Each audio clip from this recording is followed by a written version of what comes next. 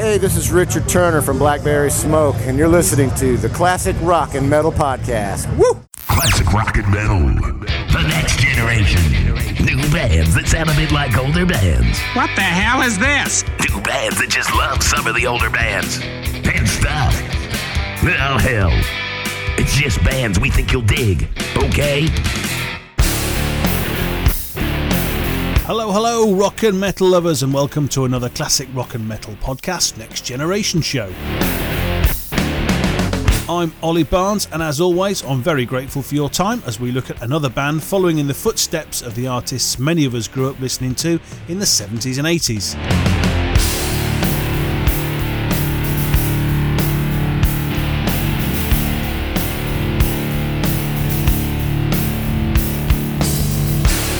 As you've seen over the weeks, a lot of what we're calling the next generation have actually been around for quite a while, and this week's featured artists are no exception. Blackberry Smoke have been on the scene for almost 15 years, and their incredibly funky brand of southern rock has gained a massive following in the US, and the band has recently been selling out headline shows in the UK and Europe too, so I thought it was about time I brought them to your attention. They were on the bill for the Download Festival in the UK in June, which is where I had a chat with drummer Richard Turner to introduce the band. But as always, before the chat, have a sample of what they're all about. From this year's Holding All the Roses album, this is Let Me Help You Find the Door.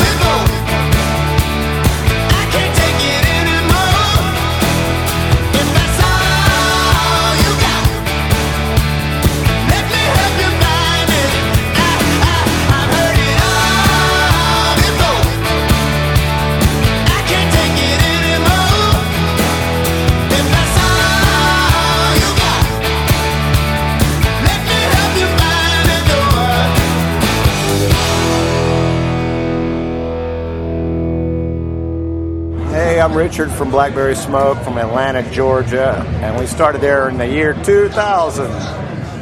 It's quite a long time ago. Yeah, well, you know, it's an uphill battle, and we're not stopping. Well, the first thing is, I have to say, I only got introduced to you guys maybe only about a year or two ago, and that seems to be a trend, although now it's starting to change. We haven't seen much of you guys over here until a couple of years ago. Why was that? Well, you know, it's a logistics thing, and you want to do it right. We don't want to come over here and step back to the driving our own station wagon days and be lost in Europe and just, that's not the way we want to travel. So we wanted to come in and stay in the relative luxury that we travel in the United States. And in order to do that sort of thing, it takes some forethought, and it takes some great people. Unfortunately, we have Earache Records taking care of us in the UK, and they do an excellent job, and thank you, Earache. Well, I was going to say the third album, The Whippoorwill, seems to have really hit the groove in terms of a wider acceptance. Are you detecting a wider appeal, and has that helped you, let's say, come over here in a bit more comfort? I don't know what to say about that. It's one of those things where people discuss it with each other. It's a word of mouth sort of following that we have, because up until recently we weren't getting much radio play. Even if we have put 3 records in the top 40 in 1 year in the UK, it doesn't really translate to record sales necessarily. We got to get out there and do it if we don't have mainstream sort of backing. And we are, to take one look at us, a lot of companies would fucking run like hell. They don't want to have anything to do with us, and they think Blackberry Smoke's a drug referencer here and there. It's all kinds of shit you got to mess with. Well, talk about building a new audience. Obviously, we go out to a group of people who predominantly were listening to this kind of music in the 70s and 80s. So I guess Skinner, people like that. So what is it about Blackberry Smoke that they might like? I don't know, other than that it does translate directly to, that's the kind of music we listened to when we were growing up. And then for like 20 years there, I didn't buy a fucking record unless it was just out of reflex. And I usually bit my hand afterwards because it was a stupid thing to do.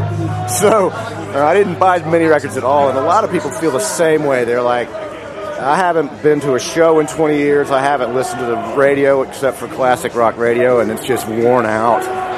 But now there's a band to go see again, and now I take my kids and I tell my dad about it, and I tell my grandkids and all this other kind of stuff. So it's like this family affair, and people dig it just word of mouth. And God bless them. Do you think your sound has changed a lot? Because obviously it's been 15 years, and you probably had an idea of what you wanted to do when you started. But is it different now, do you think? Well, we bought better gear over time, or acquired it one way or another, and that makes a big difference. Proper stuff, shit in, shit out too, but you got to have good gear. So we make sure that it's what we want it to sound like. We like that old-fashioned tube drive, and that's what people were hearing on records in the 70s that they last listened to anyway. So we just try and give it old school, stay as far out of digital as possible. And in fact, we're vinylizing all of our catalog at this point so that whatever we've done will eventually be available on vinyl.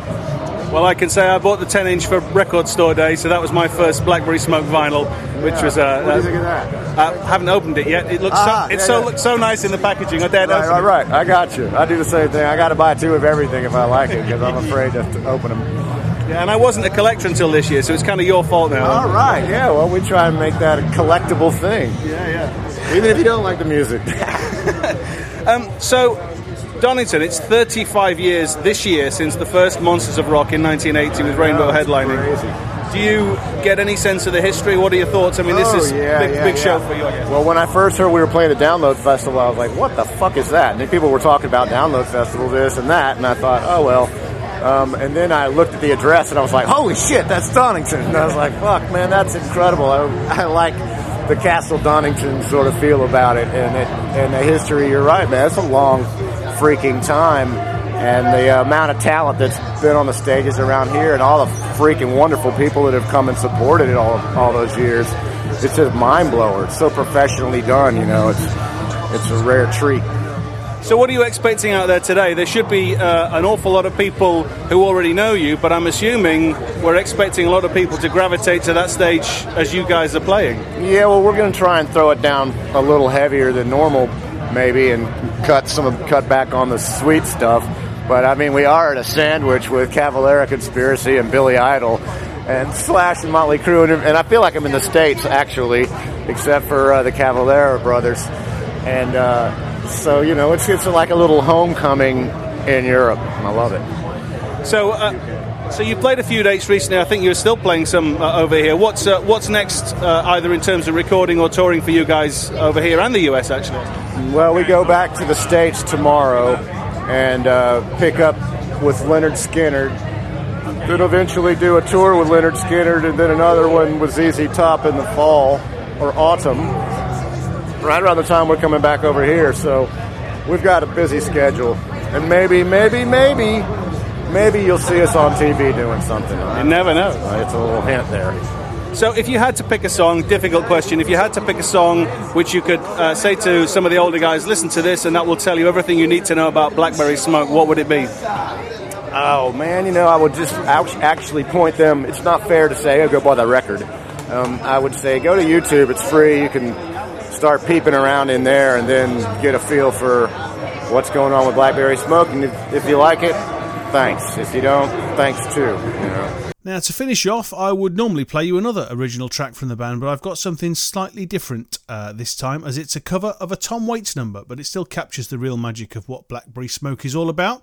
It's about as deep a cut as I could find, as it nestles at the end of side 2 of the band's special 10-inch vinyl release for Record Store Day 2015, which I mentioned during the interview. So yes, I queued up all morning, and it's remained shrink-wrapped until about 5 minutes ago. So for your listening pleasure, please enjoy the virgin play of Old Shoes and Picture Postcards.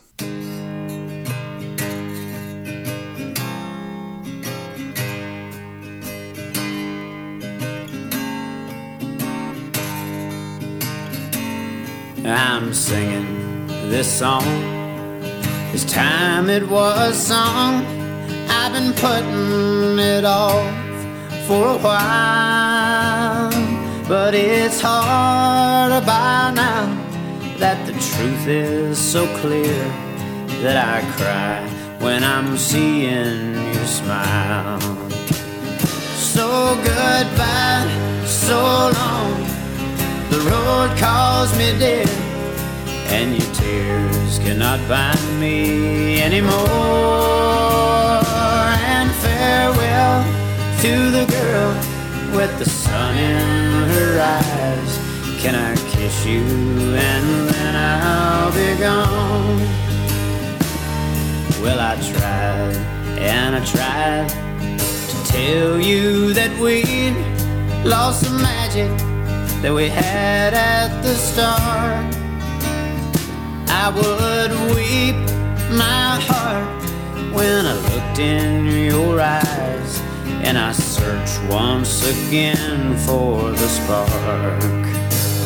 So goodbye, so long, the road calls me dear, and your tears cannot bind me anymore. And farewell to the girl with the sun in her eyes.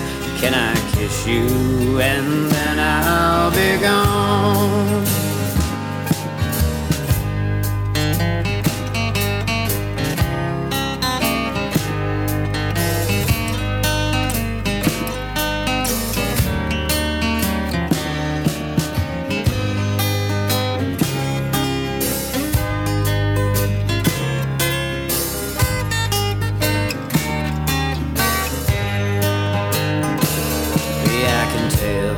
By your eyes, it's time now to go.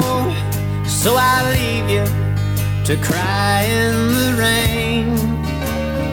Though I held in my hand the key to all joy, well, honey, my heart was not one to be tamed. So goodbye, so long, the road calls me dear, and your tears cannot bind me anymore. And farewell to the girl with the sun in her eyes. Can I kiss you and then I'll be gone? Can I kiss you and then I'll be gone? Can I kiss you and then I'll be gone?